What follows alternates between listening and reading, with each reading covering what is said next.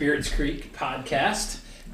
Tonight, I have finally coaxed my wife, Jackie, to join me, and my oldest son, Jake, who is, as many times as I've gone to Senegal and Africa, he is kind of our resident expert.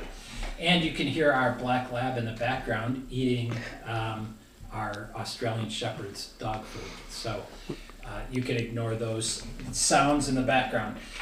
So Jackie and Jacob, they have both been to Senegal, and I've asked them to kind of come on and do a part 2 to last week's African adventures. And Jake, you went with me a number of years ago. I don't remember, what year was your first? I just want to say I'm real happy to be here, Mike. Yeah, I think my first trip was in 2014, maybe 2013. I can't quite remember. It was right after Emily went. But I was under 14 years old, so. Yeah. And was it just you and I and John Tasson? Yeah, that was actually, it was such a good trip though, because you guys are the only people that I really wanted there anyway. At least for my first experience, it was good to have like a close group, and we weren't overly prepared. Like, we didn't do a lot of meetings or language beforehand, but it was kind of just, right into it. Yeah, I had some great memories of that trip. What was the pizza joint that we ate at? So we ate at a place called My Burger, and it had a picture of President Obama in it. That's right. He went all the way to Senegal to eat at a place, My Burger, the best American burger. Yeah. And the great thing about that was there's Talibé boys, and they're these boys who they beg for alms on behalf of a marabout, and we don't ever give them money because they don't ever see the money. But we can give them food. And I remember after eating out that night, Jake goes, "Can we give them food? We had a leftover pizza." Like a whole pizza, yeah. No slices taken. And the kid could barely hold the whole thing, and he opens it up, and his eyes just light up. It was the coolest thing. Yeah, that was a great memory of that trip. Yeah. And then Jackie went. What was your first? When did you go? I went in 2021. 2021, and we took Charlie and Rachel.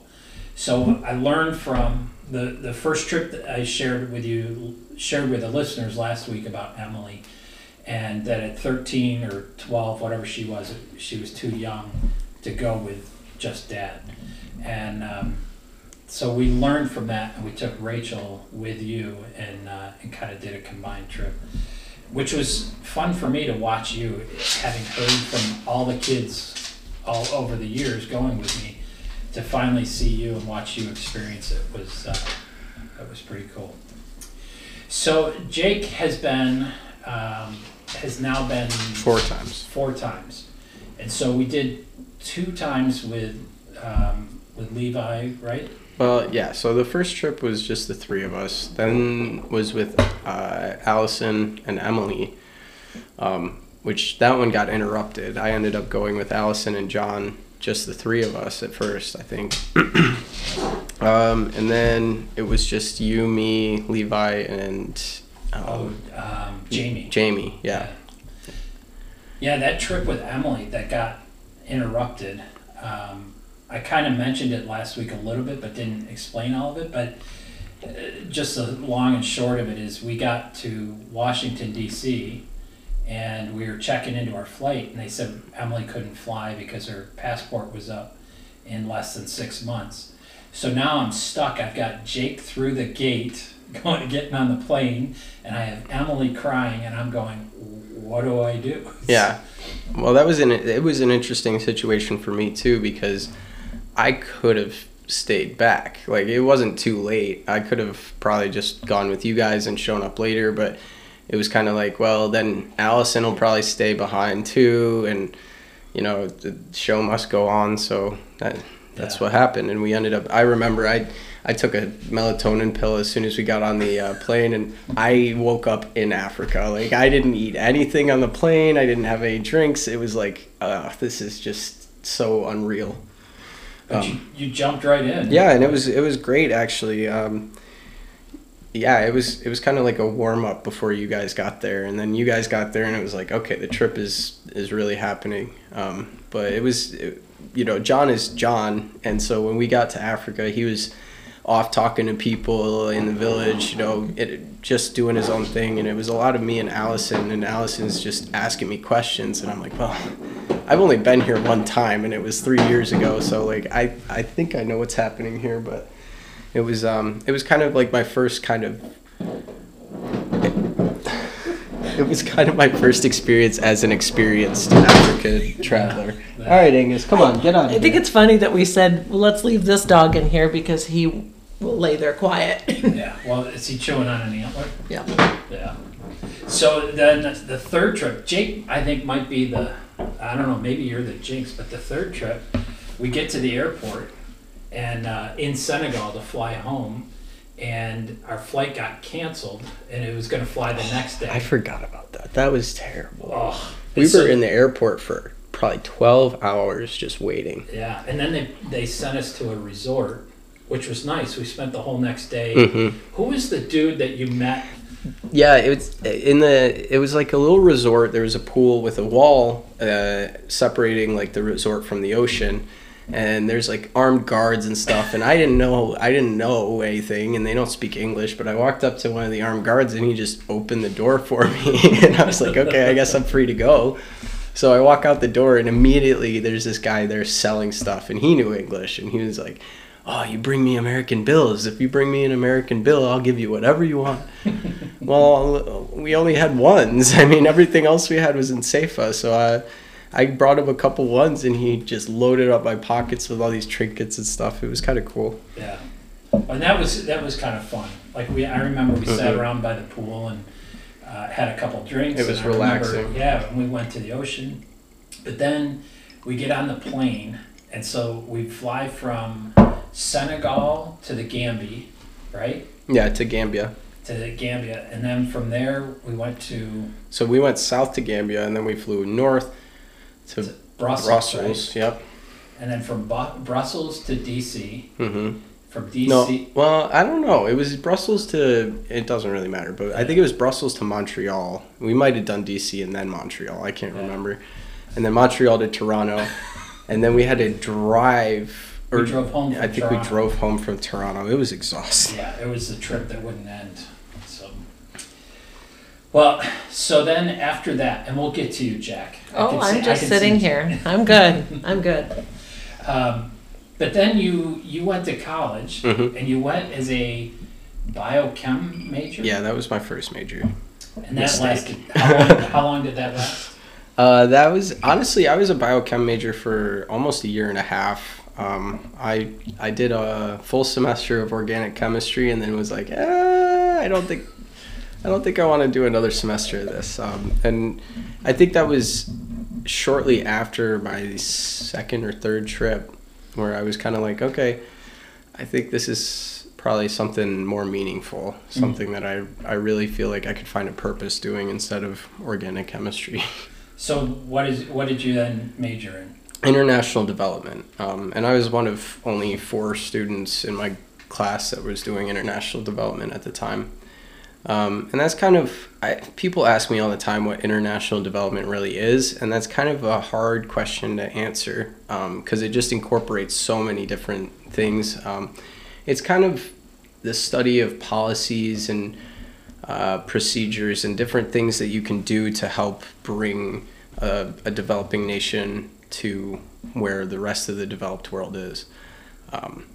That's a very broad way of putting it, but it really does incorporate so many different jobs that I can't just say it's ending world hunger, it's ending, it's bringing clean water to places, because it's also mitigating disasters. It's also, treating illnesses. It can be really anything. Yeah, and healthcare and so at Houghton, that's why they made the international development students have to either have a second major or 2 minors to go along with their original international development degree. And the reason for that is they want you to be they want you to have a unique skill set, like other skills that can go into the work. Yeah. So what were your minors? Well, one was in okay. They were good. They weren't great classes. It's not like I learned a lot, but I think it'll be beneficial. Public health was one of them, and the other one was racial and diversity studies. And so, both of those you could see how they might play into international development, even whether or not what I was taught really did. Right. So this is probably an aside, but if you're listening to this podcast, you probably know we're relatively conservative. Our the motto is faith, family, and stewardship. We take a fairly conservative side on most things. That minor was it was pretty politically charged, if I'm being honest. But that's what you got to do for the major. So here I am. So then there was also a requirement to study to do an internship abroad, right? So it's like a intercultural experience, I think is what they called it, a long-term intercultural experience. And long-term isn't really long-term. It was only it was 40 days, like a month and a half. And so that's it kind of happened out of nowhere. I knew I needed to get it done, and I had been asking a couple places about it, and they had been sending me emails about, oh, you can come do this with us or do that with. And it just seemed silly. It seemed like if Senegal's already in my heart and that's the place that I've been going, I don't see why it wouldn't make sense to go and spend some significant period of time there. And it was like, I got a text from you while you were there, like, hey, they'll take you for an internship. You said May, right? And it's like April. I was like, okay, I guess I'm going. Maybe it was February, but no, I think we turned it around. Yeah, it was pretty quick. It was a good experience, though. It was an important part of my life. So 6 weeks. Yeah. It feels a lot longer when you're there, and then it's over, and you're like, what? That was nothing, Especially when there's so many friends that we have there that are living there full time. Even the Tombses, they left California to live there full time. It's like, how do they do that? I don't. Well, I know for Jackie and I, it felt longer than 6 weeks. Don't you think, Jack? Yeah. Jackie's not thrilled about being on the podcast, but. No, but one thing I'll add, just from a parent's or mom's perspective, Mike had been going for 5 years, I think, prior to a child going. And yes, Emily's experience was very different, but to watch Charlie go, to watch Jake go, and to see the pictures and just we always talk about the kids that are there in Africa, the joy that they have, the smiles on their face, it's contagious. And that did translate to our kids, when they were there. Like, Jake, as much as we, sometimes the college experience has been a struggle or it's been, challenges, I've shared that the most joy that I've seen has been in those experiences when you're there. Like, there's nothing that compares to that smile. Yes, there's challenges, fish gravy that you ate. So we'd get texts up in the night going, oh my God, fish gravy again. And, he had to. I was about in tears that night because I had the longest day of my life there. I went on a whole tourist excursion. I got invited to go with the students of, what's the college there that you were? Oh, was it an American? Goshen. Yep. So Goshen College. I had met this guy in the supermarket actually with Male, and Male was like, this is my mentor. This man has been teaching me about the Bible, and we do Bible studies all the time. He was Australian, and he was like, yeah, you should come with us to Gore next week. And I was like, okay, I've never met this guy before. In America, I would never say okay to that to just some random guy I met in the supermarket, but in Africa, it's like, okay, I feel fairly safe that this guy speaks English and that he's a mentor for Male. So So I signed myself up for that trip, and then we ended up, we waited in line just to get on the boat to go to Gore. I think we were waiting for 4 hours. Oh. So we were standing for most of it, and then we got to the gate where they're like, okay, 150 people or something get on the boat, right? And they're letting everyone in, and they're counting everyone. And they get to 150, and me and his name is escaping me. But me and the guy that I went with are the only 2 people that didn't get on that boat. And the next boat is like an hour and a half from then. So I finally get to the island. It's another 30-minute boat ride, and we get there, and they've already eaten. So now we've got to wait for someone to go get us food, and we're sitting there just waiting for food for another hour and a half. Finally, we get our food, and they're like, okay, time to go. So we get on the boat and we leave. And it was so pointless, and it was so exhausting just waiting, you know? Like, I don't know what's so exhausting about waiting, but it's just like your brain is just, why? Why is this the way that it is here? And it's like that with everything. Everything. Yeah. You can't explain it. You can't understand it. It's like, yeah, I think maybe if they use some ropes to try and organize this a little bit better, it might work better. But it's like, you can't judge society from a different lens. You know, if you go to Africa and you look at it with a lens of, okay, their society is polychronic, which means that they don't really care about time the same way that we do. Time is, in America, time is monochronic. It means that we focus on one thing at a time, and we don't do another thing until that first thing's done, usually. And in Africa, they've got so many things on their mind that they go on an errand run to go to the bank, and they end up picking up, you know, spare parts for their car on the way. This sounds like my whole entire life. Yeah. So that kind of stuff happens, and I just remember being so exhausted. This was supposed to be a tourist kind of thing, you know. And I got home, and it was fish gravy. Just the worst meal that I love the food there. That's just it's just inedible almost. And she made it often. Often, very often. Well, somehow she got it in her head that it was your favorite. Yeah. Well, it's really the couscous that I have a hard time with, because it's like grainy. It's like sand. It's like eating sand. It's not like when you tell Americans couscous, they imagine like the balls, like the little balls of pasta, basically. But imagine like, I don't know, 50 grit sandpaper or something. Right. So then Emily, I'm sorry, Jack. So the first trip you went on to Africa was not to Senegal. No.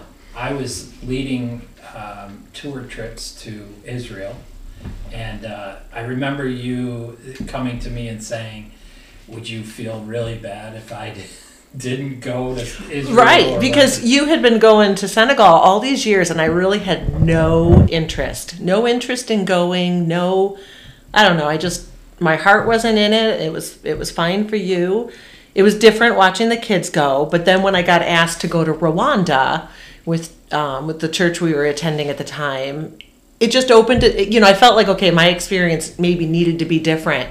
And Rwanda is a completely different country than Senegal. I mean, lush green, rain, like just beautiful flowers, just a beautiful country. It's the country known for 1,000 hills.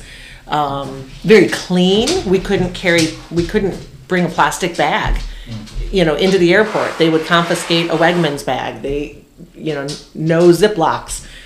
Just very, very clean as compared to Senegal, you know, which is, you know, we joke that we bring candy over and there's no garbage. You do not see a garbage. Whereas in Rwanda, that's very different, where they have cleanup time once a month on a Saturday, where they will it's required by law. It's called Umuganda. Is it really? Yeah, I did my senior capstone comparing Senegal and Rwanda. Oh, did you really? Yeah, I did a 20. Good. I wrote. Maybe we talked about that. I forgot about it. I spent a whole semester. I wrote a 24. Like, if you want to get into this, we could do a 24-page paper, 2-hour podcast on it. But yeah, I Yeah. And what's it I'm called? also the resident expert on Rwanda. So. Yeah. And what is it called? Umuganda. I don't know why they call it that, but it's like it's a mandated monthly cleanup day, and it's gotten to the point where Rwanda is now so clean that the people that are there they can't drive, they can't go anywhere. Right. There's police that patrol and make sure that everyone's doing what they're supposed to, but because it's so clean there now, they're taking that time to build community gardens, to repair people's houses and stuff. It's become this whole community service effort. Right. And your neighbor will turn you in. They talked about that too, that if you're not out there doing what you need to do for your curb or for your area. Of a police state, yeah. So, but isn't it, they had some of that turning in with the Hutu and the Hutu and Tutsi. Yeah. Yeah. So they kind of when they got a new president, they decided that they had to unify the country. They had to forgive people. It became a very our whole country needs to be unified under one thing, and this effort for Umuganda and for a clean country kind of became their collective goal.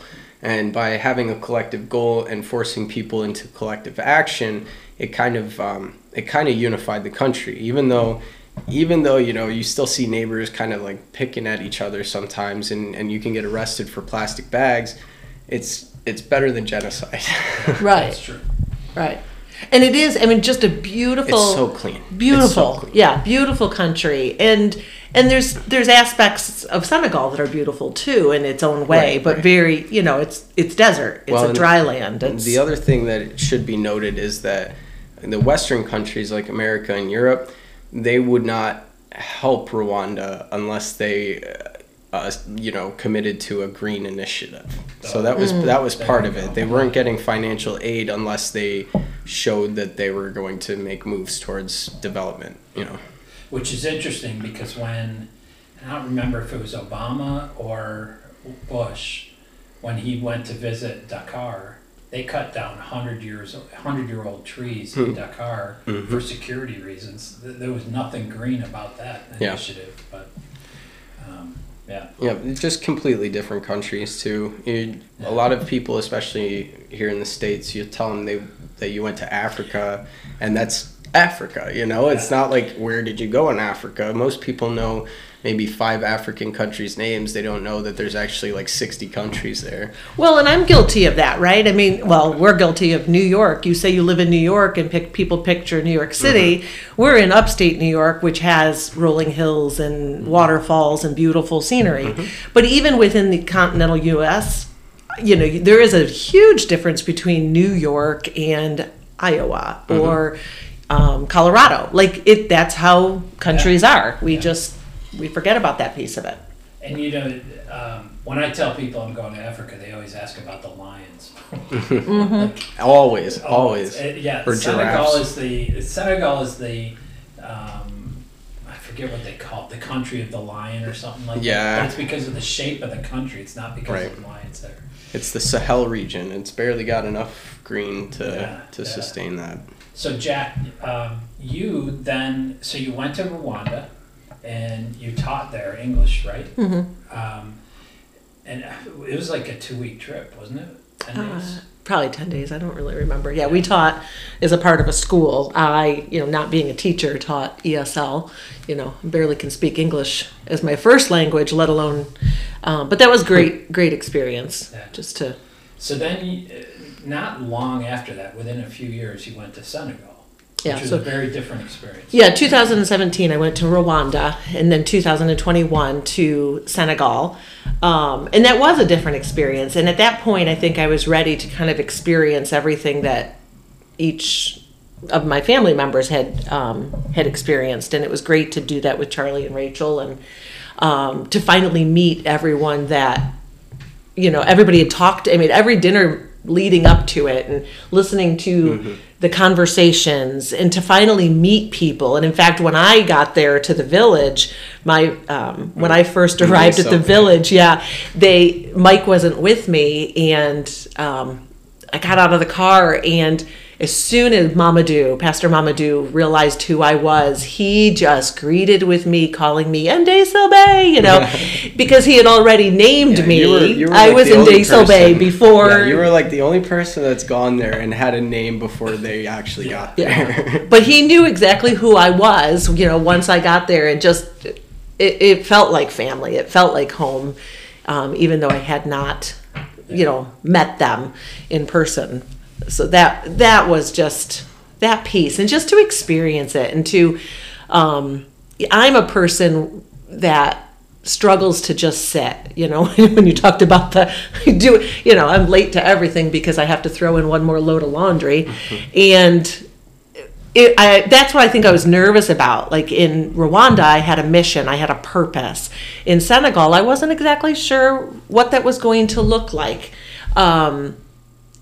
And so just to be a part of their day-to-day, watching the women cook, realizing that they had a need for knives. You take for granted the knives that you have in your kitchen, and realizing, wow, this is what they're cutting potatoes and onions with. Unbelievable. It's, it's Dull. It's dull. It's got a metal handle. It's just, so the next year I spent going to garage sales collecting knives to send over.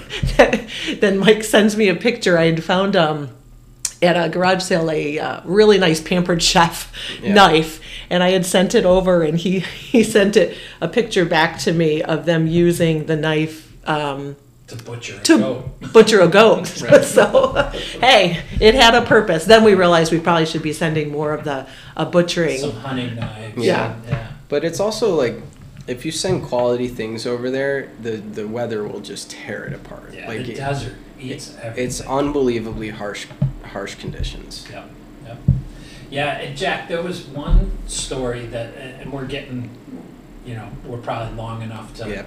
But the story of you being in the hut with Rachel as she was getting her hair braided by Ndé Silbe and some of the other women. Share some of that. I know that it's a pretty personal story, so you don't have to share. Well, yeah, I don't need to share details of it, but yeah, Rachel was getting her hair braided, and it took 3 hours, and so I would come and go, and there was babies to hold, and we had a translator in there that would communicate, and just the personal conversations that I had with Ndé Silbe, that John Tassone later said, I didn't know that about her. So to have that female type connection where we were talking about birth control, we were talking about feminine things. You had a female translator. A female translator. So we were able to have that. And those are the kinds of conversations you do have, like you're sitting around with girlfriends. Yeah. Or the women that I came across having their business meeting, that's a whole nother story. But I stumbled upon this group of women that were doing their business meeting and collecting, and it was really cool.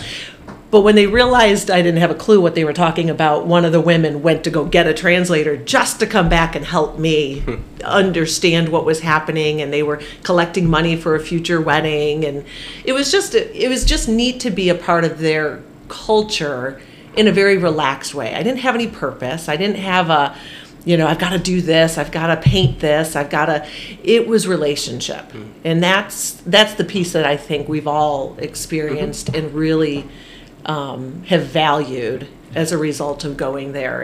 And sometimes what we're lacking here in our culture, just that face-to-face, slow down the time, everything is slow. We don't have to be there right at 8 o'clock. Well, I feel like the trips I'm sure Dad can speak to this, but I'm sure that a lot of the trips are just so different when they're informed by a purpose. When you're there as part of your job or part of your education, it doesn't quite feel the same way. Yeah. And I feel, and I know we're getting long, and it's so funny how we can just talk about this. Yeah, I could talk about this. And I didn't really want to talk about anything, but to Jake, when you were there for the 6 weeks, to hear you talk about another group that had come, and they had been there how many times?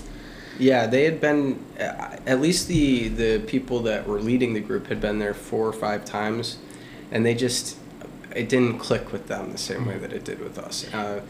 it was very much like we were on the bus. I think I realized it when we were on the bus traveling into the village, and I was jokingly like using the Sorare greetings as Nafio, and they didn't know how. None of the people on the bus knew how to respond, and I'm like, well, yeah, you're not Senegalese, but I know for a fact that like the people that we bring with us all have had this. They've been forced to kind of become Senegalese for a little bit, you know. Yeah. And it was very much for a lot of the groups going, not so much the second group. I think they were a little better. It was like, we're gonna go and we're gonna do things. We're gonna go and be medical missionaries, and we're gonna they brought scrubs with them and stuff for these these medical clinics. And I'm just like, people were treating them like doctors, and not like missionaries, not like friends, like doctors. And it's like, they're not doctors. If you want to have a chance to share the gospel with people that have never heard the gospel before, and people that look at you as if you're some sort of celebrity, you have to get on their level. And that's kind of our mission there. Well, I was just going to add, one of the toughest parts at times is that language piece, and I've always commended the two of you. I mean, Jake picked up the language pretty quickly, just having a little bit younger mind than us. I came home and tried to learn French for a year, and I know that I'm going to eat with a horse, and I can get a table for two. The horse's name is Bob. Yeah, so my French is limited. But the two of you, can you just do a quick back and forth of the normal greeting? I just think it's so... So the greetings, there are, like, there's not deep meaning to it, but it's a long, drawn-out thing. You're shaking hands the whole time. It gets awkward. But it's Nafio. Mehemen. Jamsom. Jamsom kai. Tabina. Wama. I. Danapa. I Dana Yo. And it's just this back and forth volley. And it's completely dependent on the time of day too. You know, the way that you say, "Oh, good afternoon," it's a different word, just like it is in English, but the response is also different. It's not like, "How are you?" They don't. Nafio means "How are you?" That's why I told the groups when we went, if you use Nafio, they will always know what you mean, no matter what time of day it is. That's the easiest way to get around. Just say I got Nafio. a new one this last time, Nagatu, and that's basically anytime. Anytime. Yeah, and I use wasanam all the time. It means I'm sorry. I'm sorry. And then there's slang. Like, I've got guys in the village who are trying to teach me slang now too. Like, I forget the one that they always give me. Anyaya? Yeah, Anyaya. That one is like, what's up? And I'm like, I don't know. Like, how do I respond to that? So. Well, it's not just one language either. You know, they're speaking French and Wolof as well. I found a journal just the other day when I was cleaning my room from my third trip, I think, talking about how Mangane is teaching me Wolof, right? And it didn't click with me the last time I was there, because the last time I was there, he was teaching me Wolof again. I was like, oh, Mangane he's taking an interest in me. But I realized that he had taken an interest in me years before, and when I showed up again, he was continuing the lessons. Yeah. And so it was kind of cool, like, just because Mangane's not... He doesn't make himself available to people. But when you realize, bus driver, right? And what we say about him is eat, sleep, and drive, and that's Mangane's whole life. Yeah, no one knows what Mangane's personality is really like. No one knows what his interests are like. I think he likes football, but it was very meaningful to realize, like, he remembered me and he wanted to keep teaching me Wolof. Yeah. So we'll close this up, but before we do that, I just want to mention that Jackie and Charlie and Rachel and Emily and I are going back to Senegal in June, and Jake would be joining us, but Jake has another experience on tap. Yep. So I'm leaving for Sierra Leone on May 16th, and I think that's a 3-week trip. So. Not quite as crazy as the last one, but it's actually a poorer country than Senegal is, which is saying something. Yeah, that's hard to believe. That should be something. Do you know what you'll be doing? Yeah, I'm going with my research advisor from Houghton. He's retired now, but he wants to keep doing these trips, and he sees Sierra Leone as, since it's so undeveloped, it's kind of an opportunity for international developers to do the right thing. You know, a lot of these developing nations have been hurt a lot by Western culture and Western nations that want to help but aren't doing it quite right. So he wants to take Sierra Leone and create a model essentially for development. And so what we're doing, this is the first time that he's actually been commissioned to do research. Usually he comes up with a research project and he and some students will go and research it. But this time he was there in October, and they asked him to specifically do research on the political structure in this village because they haven't had a chief in 5 years. And so they want to get, they want to I don't know. They want to analyze basically the village and decide, what people have a right to vote in this election, what level should we do the election at, and ultimately the goal is to elect a chief for a village that hasn't had one in 5 years. So 22 years old. Yeah, well, I'll be one of the younger ones on this trip, actually. Yeah, but it's a great experience. It's a great adventure. I guarantee I get fish gravy. Well, in the future, you'll hear from Jackie. We call her Mama Jack. If you want to follow her on Instagram, we're gonna have her back to do some gardening stuff. She's trying to do her garden this year from seeds, which is laughable if you know her in her green cucumbers are doing really well. And we'll have Jake on for numerous things in the future, between Africa and his ability to shoot trophy deer out from under his sister. So but that's it for tonight, and life's an adventure. Get out there and live it.